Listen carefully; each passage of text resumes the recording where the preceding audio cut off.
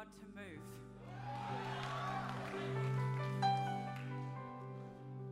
You know, it's one thing to say so. It is a completely different thing to stand and open your heart. It's a brave thing to turn up tonight. It's a braver thing to open your heart and to allow God to move. And there's too much brokenness, and there's too much grief, and there's too much loss, and there's too much hopelessness for us to just turn up to another service.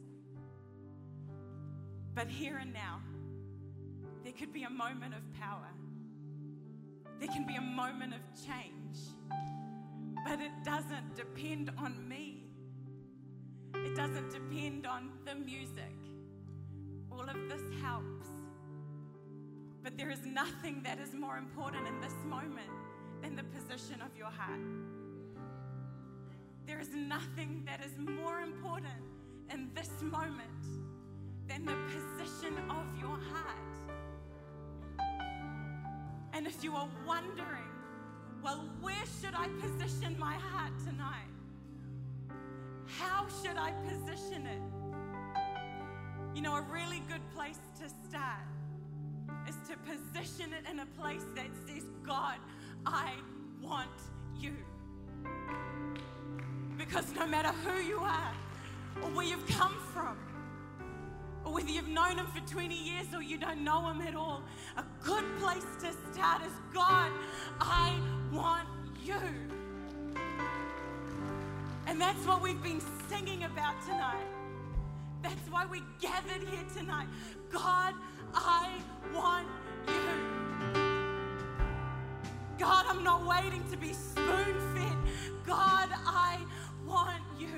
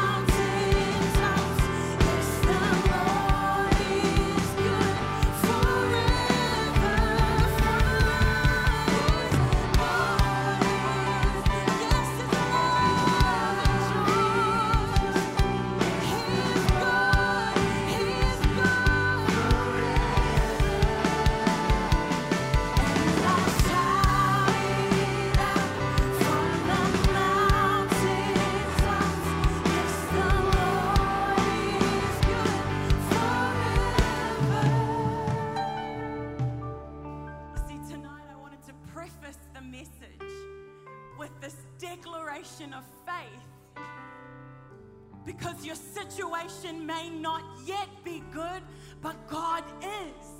He is good. That is God. He is good. And I know the situation might be laced in pain, but God is good. He is a good God. He is a good Father. But He moves not because we beg, but because we ask by faith. That's why God moves. He moves because He's our Father. And when we recognize we're children of God, we can say, God, you're good. You're going to turn things around. And tonight is a night. We get to do the final of I'm a big kid now. Tonight we're going to do some growing up, which is great. We're going to do some moving on, which is really awesome. Because I've been hearing a lot, it might be comfortable to be a little kid. I'm not sure how comfortable it is to sit in my mess. That's nasty. That is nasty. I'm not sure how great it is to sit with my nappies on in my mess. I really don't want someone to come and just change that for me. It's a little bit embarrassing. But what I love it when we move on to a new space in God. It's a chance. Not just to let things go or shake things off as the team has sung tonight, but it's an opportunity to grab onto something new. And I don't know about you, but it makes it easier for me to let go of what's behind me if I can see what's ahead of me. And so tonight, that's what we want to do. That's why I want us to declare, come on, God, all we want is you. All we see is you. When we see you, we see good, Father. When we see you, we see a loving Father. Can you say amen? Father, tonight we come before you and we thank you that you are good and you are God, and we open up our hearts and say, come and move in Jesus' name. Amen. Great, you can take a seat, High five someone in the face. No, don't. What? Can we give the team a hand? How phenomenal are they? How great is Bowler's beard? Cultivated. He's looked after that. Awesome. I did a little bit of growing up in the weekend. I think I deserve a hand. Thank you. Because I moved out of one house and into another. Right? Which is really awesome. The house we moved into was a long way across town. It was next door. Ben and I, we moved into the house next door with our adopted child, Jordan. And, I was, in my mind, this is what I thought. I thought, okay, it's just next door. I don't need to organize myself. It's just, surely, we can just have a human chain across the fence. And we just throw things over. It shouldn't take too long. And so, it was Friday morning and Ben and I slept in a little because we had all day. It's not going to take long. So we, got up and then we started moving. And I packed all the stuff and, I just kind of was walking over clothes and things. And then I got back to the house and I thought, oh my goodness, there's more stuff. Because I've never moved house before.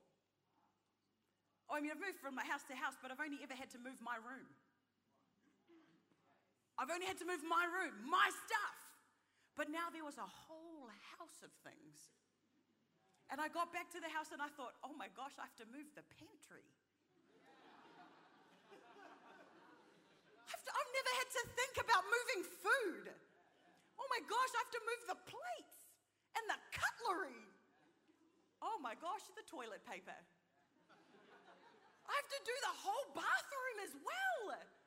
And then the laundry. And I thought, man, it would have been a good idea to do the laundry before moving and not have to deal with dirty laundry. And then, it's a big deal. Some of you guys are looking at me like I'm stupid. I don't know why you would do that. But it genuinely came as a big surprise to me that I had to move this whole house. And I was like, this is taking a long time.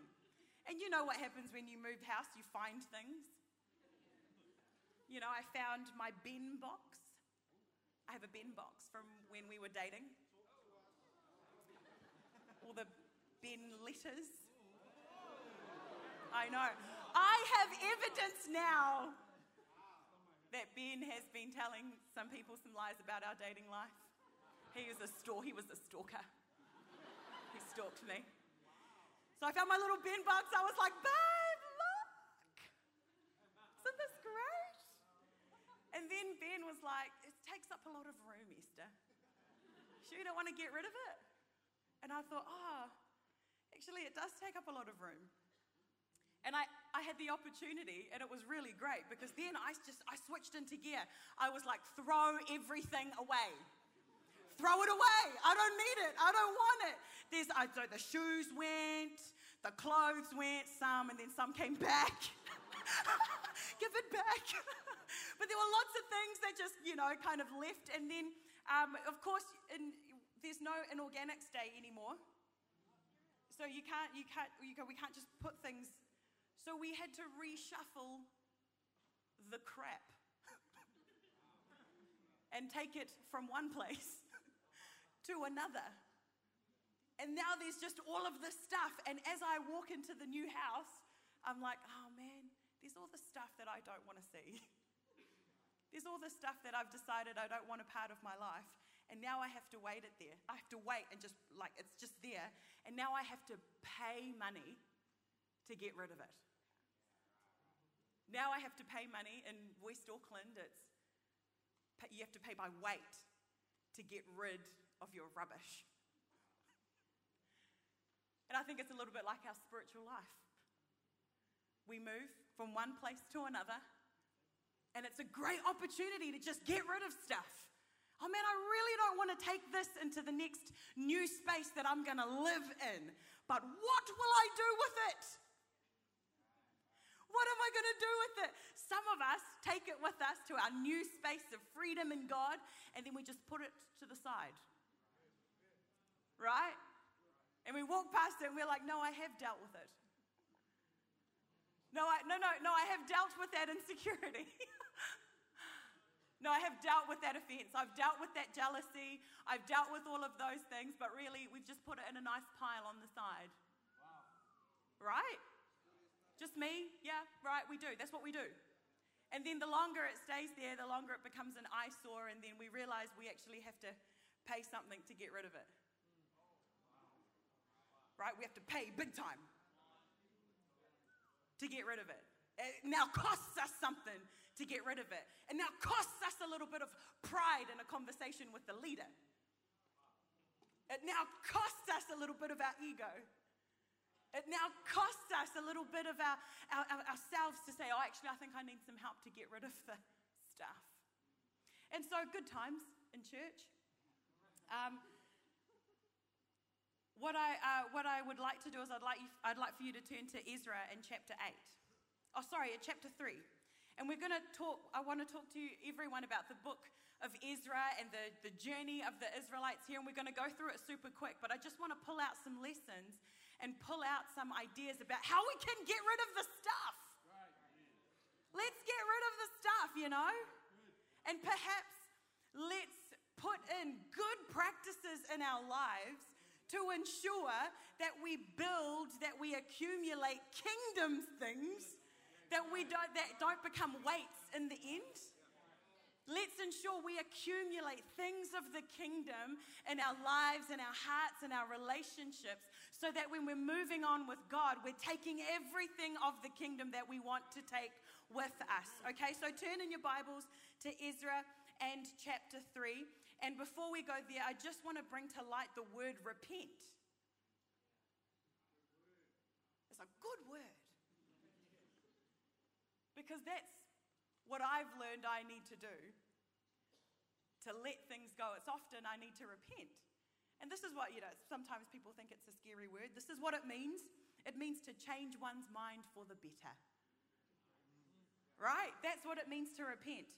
It means to change any or all of the elements composing of one's life, your attitude, your thoughts, and behaviors concerning the demands of God for right living. To change any or all of the elements of your life that are concerned with right living toward God. Okay, and so today, I think we need to repent or let go or change our minds of building with a particular material in our lives, and then we need to grab on to a new material in Jesus' name, yeah? And thank God for the cross that paid the price to get rid of the crap.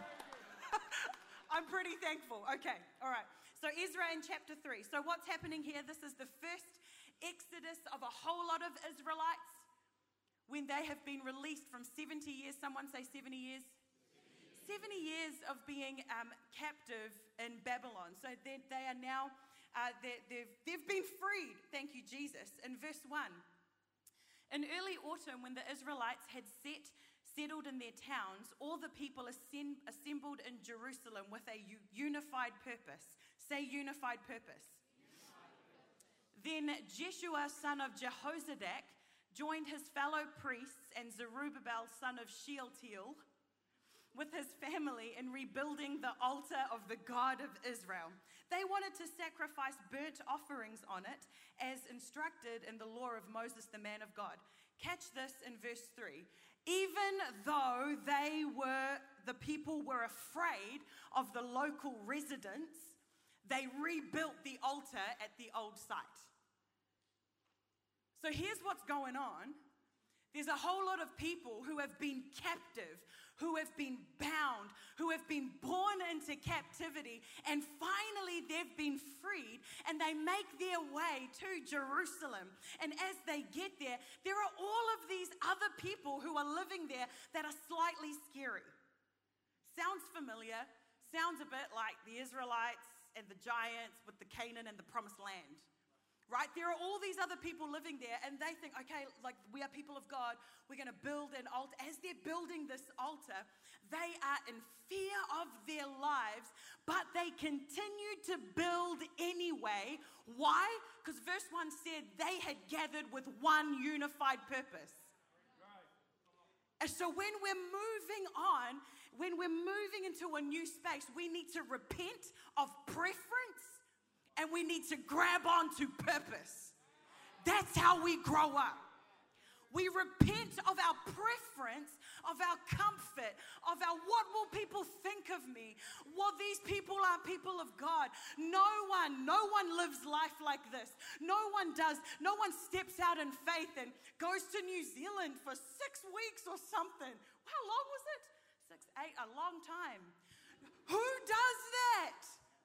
There would have been people say, why are you doing that? I don't get it. But if we're going to grow up, preference doesn't have a space in our life, but purpose is where we live. So the question is, how do we grow up? You got to have purpose. We've got to have a purpose. Because purpose will unlock passion. But preference will unlock a paralysis in faith. That's what happens. When you work from the purpose of God, it will unlock passion. I'm willing to go through anything. I'm willing to lay my life down. Passion literally means to suffer. I'm willing to pay the price. I'm willing to do what it takes because I'm moving with passion. Because I have a purpose. But when we're moving with preference, our faith gets paralyzed. Why?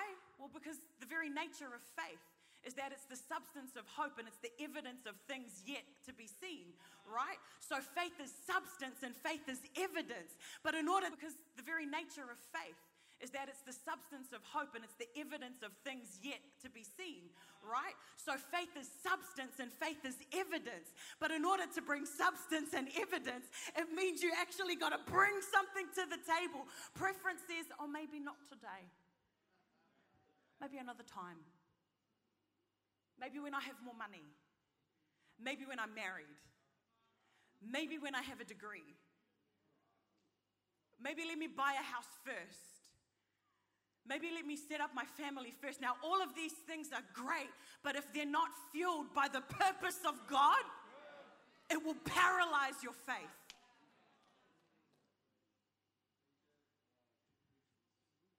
Probably one of the first things, or not one of the first things, but one of the most important things I learned was when I left high school and I went to university to study a Bachelor of Science.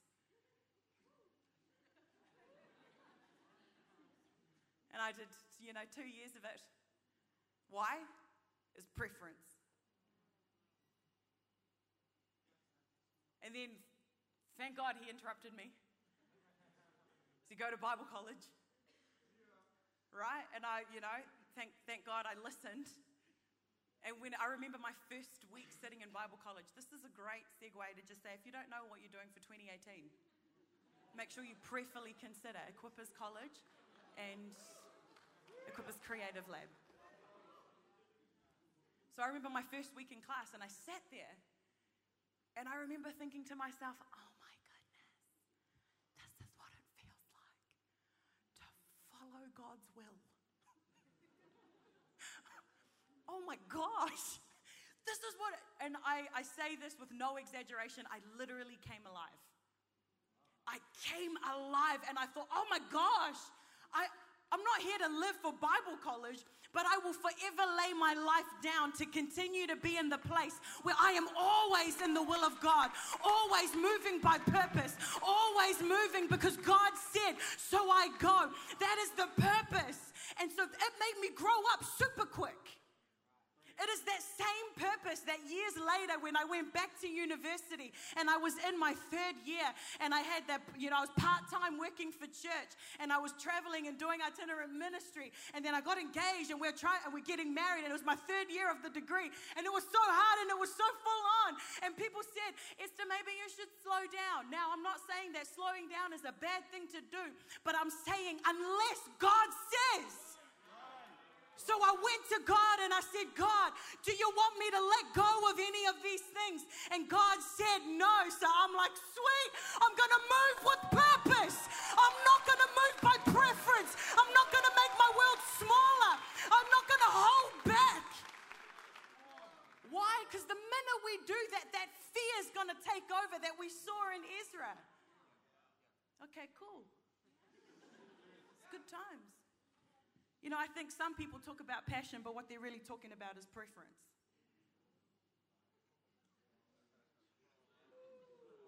Right? This is not a dig at anyone in particular.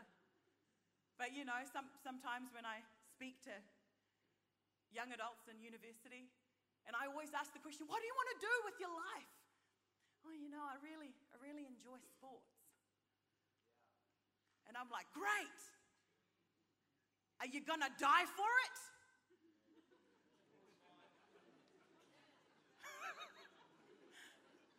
Because some people will say, yep, God has called me. Most people will say, nah. Well, probably not, but I think it's probably a good idea that I should go to university. And great, I get that too. Because I did a Bachelor of Communications and I majored in the creative industries, which, is awesome. But it's not like I graduated the degree and thought, you know what, I'm going to work in the creative industries for the rest of my life. But I did the degree because I knew God had sent me there. God had sent me to university. Okay, I've got to move on, but I think some young people need to hear that. It's the same kind of logic, like, hey, I think I'm going to take a gap year. A gap from what?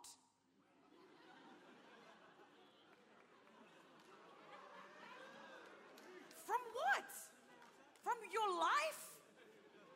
You can't do that. You live it every day.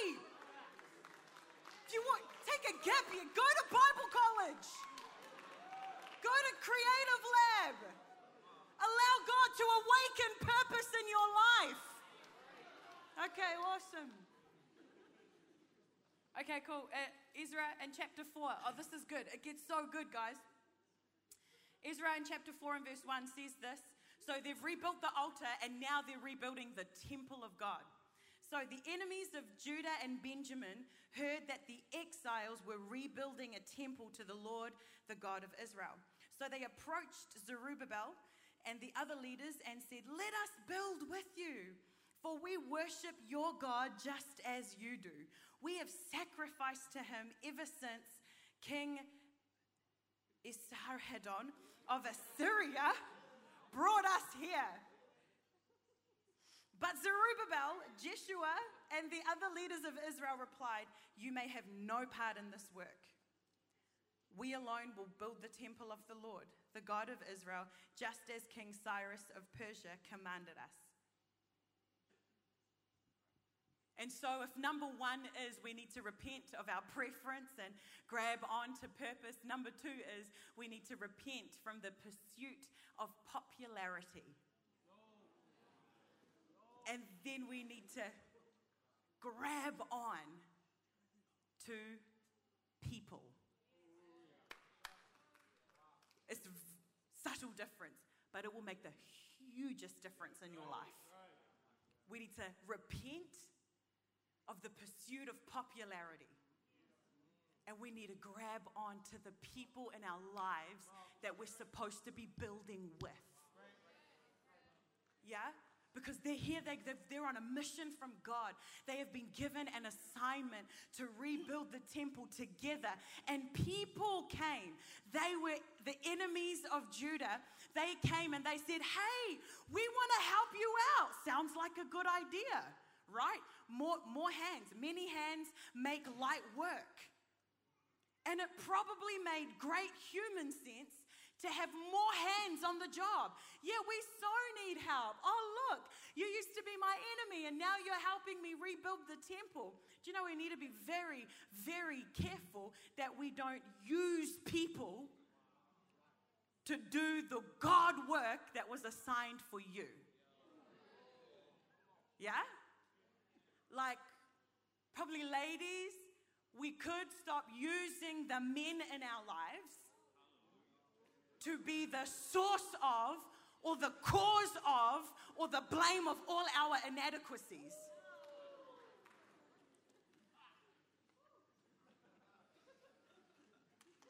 And men, vice versa. Right? So we need to stop using people in our lives to build your own temple. Build your temple. Build your house. That's your house for you and God. You build it. And God, you know, I can't rely on my husband to have a relationship with God on behalf of me. We can't rely on our e-group leaders to have a relationship with God on behalf of you. We've got to let go of this popular. You know, we kind of just do what everyone else is doing. We just go on and we build like everyone else is building, and it is a culture thing as well in our society. In relationships, people just live together. Don't. I mean, you know, boyfriend and girlfriend. Yeah. Don't live together until you're married. The normal thing to do would be to, you know, just to go in and live together. It's what everyone else does. But I'm not about popularity. It's only around for a season. Popularity is like a trend, right? It's in one day and out the other, and then you pay the price. Popularity, like preference, only has a season. And if we go with it, it is disobedience. It is sin. And the great thing about, well, not the great thing, but the thing about sin is that it's fine. You can have your kicks with sin. That's your prerogative. But the thing is, you want to have your kicks with sin, it kicks back. And it kicks back hard. And the payoff is not worth it. And so we got to choose to build in Jesus' name with the right people. I don't know if they're here tonight. I think actually only Tere might be here and Carl might be at home with the kids. Or if you're on live stream watching church, hey friend! So this is Tere Moana Brockbank. Tere used to be she was in my very first Connect group, e-group, when I was like 17 and had no idea what I was doing. But I had a small group of young people, young women. They would come over to my house and we would watch Smallville. Right, after school, we're all in high school, watch Smallville on the TV, and then we'd have a snack, we'd do some homework, and then we'd open up the Word of God. Right? And I had no idea what I was doing. I'm like, let's read the Gospels. If you have any questions, ask them. Then we'll pray. So Tere was in my small group a very, very long time ago. And then life kind of continued, and we grew up going to church and serving together. She married Carl, and Carl is awesome. Carl was the youth pastor here for a while, and I was serving in youth. And Tere went from being a friend to be a leader that I served. Well, I went from being Tere's leader, and then now she was my leader, and I was serving her vision and youth ministry. And then after that, we were all leading together in ministry, and we became friends. And then, I met Ben, and Ben stalked me, and we got married, and the wedding was fun. And Tere, and Tere was my maid of honor, and she rapped at my wedding. Yeah, girl got skill, man. She got bars. And Ben's best man was Carl. And I tell you all of this story that you guys probably don't even care about. But I tell you all of this because we chose who we were going to build life with. And now Tere texted me the other day. She said, Esther, I put you on Ben and Ben on the emergency list for Dallas's daycare. Right? And me and Ben were like, oh my gosh. And I said to Ben, look, she probably just means me. But we're married now, so you come and it's the deal, it's the two of us now. I'm right, eh? I'm probably right. Yeah. But it's the beauty of living life together. It's the beauty of choosing who you live with. I don't know if Ben and I would actually have gotten together if Carl didn't say to Ben, well, if you want to date Esther, you better pick up your game. She doesn't even know you like her. Ben took me out on our first lunch. I didn't even know it was like a date thing. I thought it was a youth leaders meeting. That's what I thought it was. Right? And then I came back and Carl goes, how was it? I was like, good. We talked about youth. We took some youth strategy, about growing our hubs. Stuff like that was awesome. And Carl just kind of rolled his eyes. And I'm sure he told Ben after that, gee, pick up your game. She's got no idea. Where would I be without friends like that? But you got to choose. You got to choose that you're going to build with people, that your life is going to be about people. Man, the currency of the kingdom is people. It's people. Okay, I'm moving on. And last one, musos, get up here.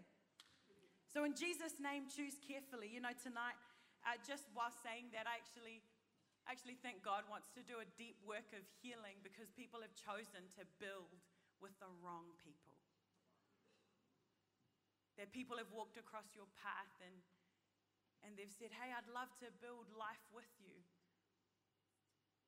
But they've come in and they've built, and it's done some big damage. It's damaged your trust. It's damaged your view of God. And in Jesus' name tonight, that you would be restored, that your heart would be healed, would be renewed, and that you would no longer fear friendship and relationship and doing life together. Now's a really good time for the keyboard. Yeah, thanks, Ethan. He was there, I'm sorry. Yeah, so just if that's you, just now, with everyone just close your eyes super quick. And I know this is, probably a lot of people in this room because we've all been hurt.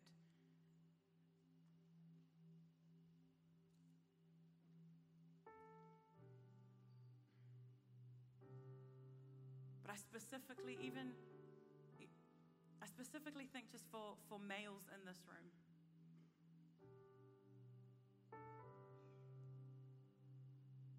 That you thought people were going to build with you.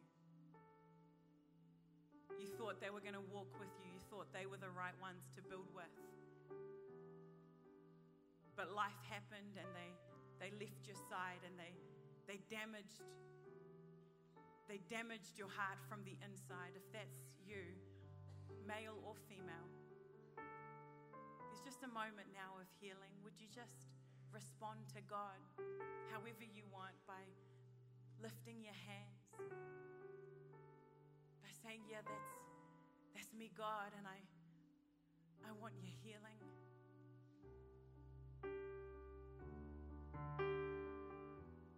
And I want to stop building alone.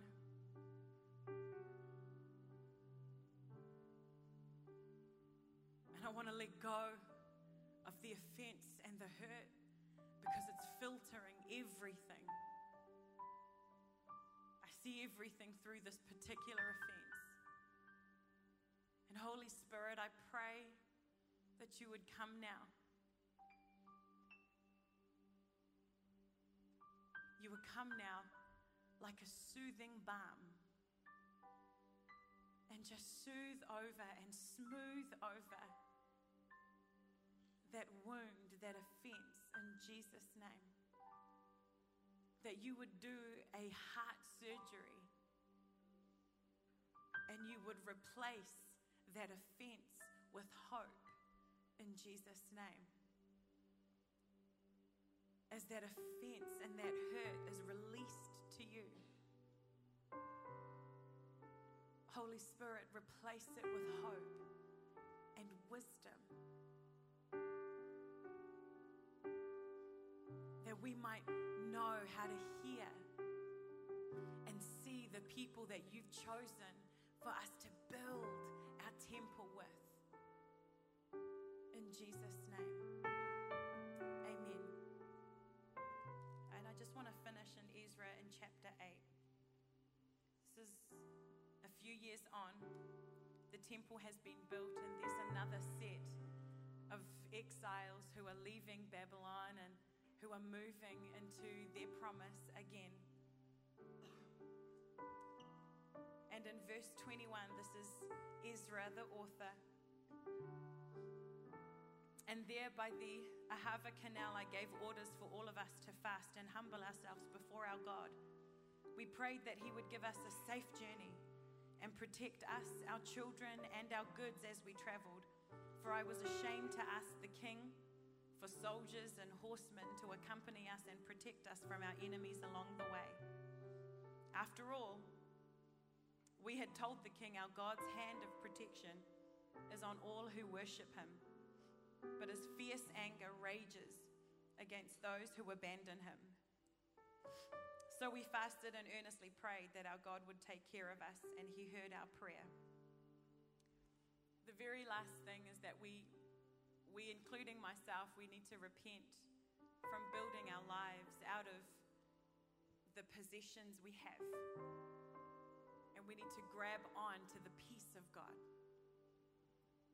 If you didn't catch it in those verses, Ezra's hilarious. He's journeying this whole group of people, masses of people. And along the way, it's a dangerous road. And the king said, I'll give you whatever you need to take your journey and take it safely. But Ezra says, no, your job is not to protect me. That's God's job. I don't need your protection.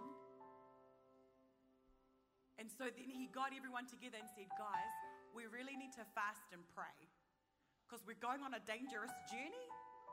And I kind of told the king that God would take care of us and we didn't need all of his protection. So we're kind of in a little bit of trouble.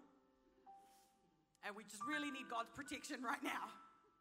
I personally think it's quite hilarious. That's what I do a lot of the time. I make big faith statements. And then I'm like, how do I work this through? This is really possibly stupid. But I love this because, it wouldn't have been a sin to take what the king had offered, but it would have been a lower level of faith.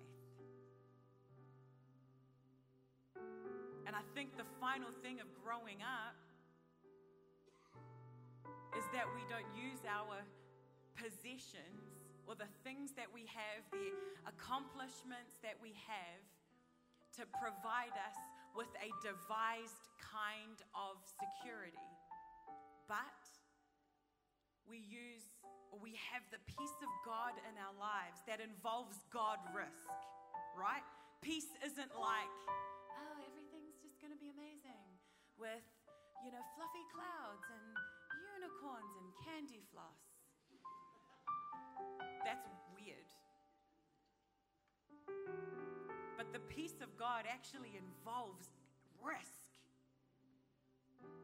And saying, God, I'm going to look to you as my provider. And that's really scary. So it's the difference between a devised protection and a divine protection. Because you have the ability to protect your own life.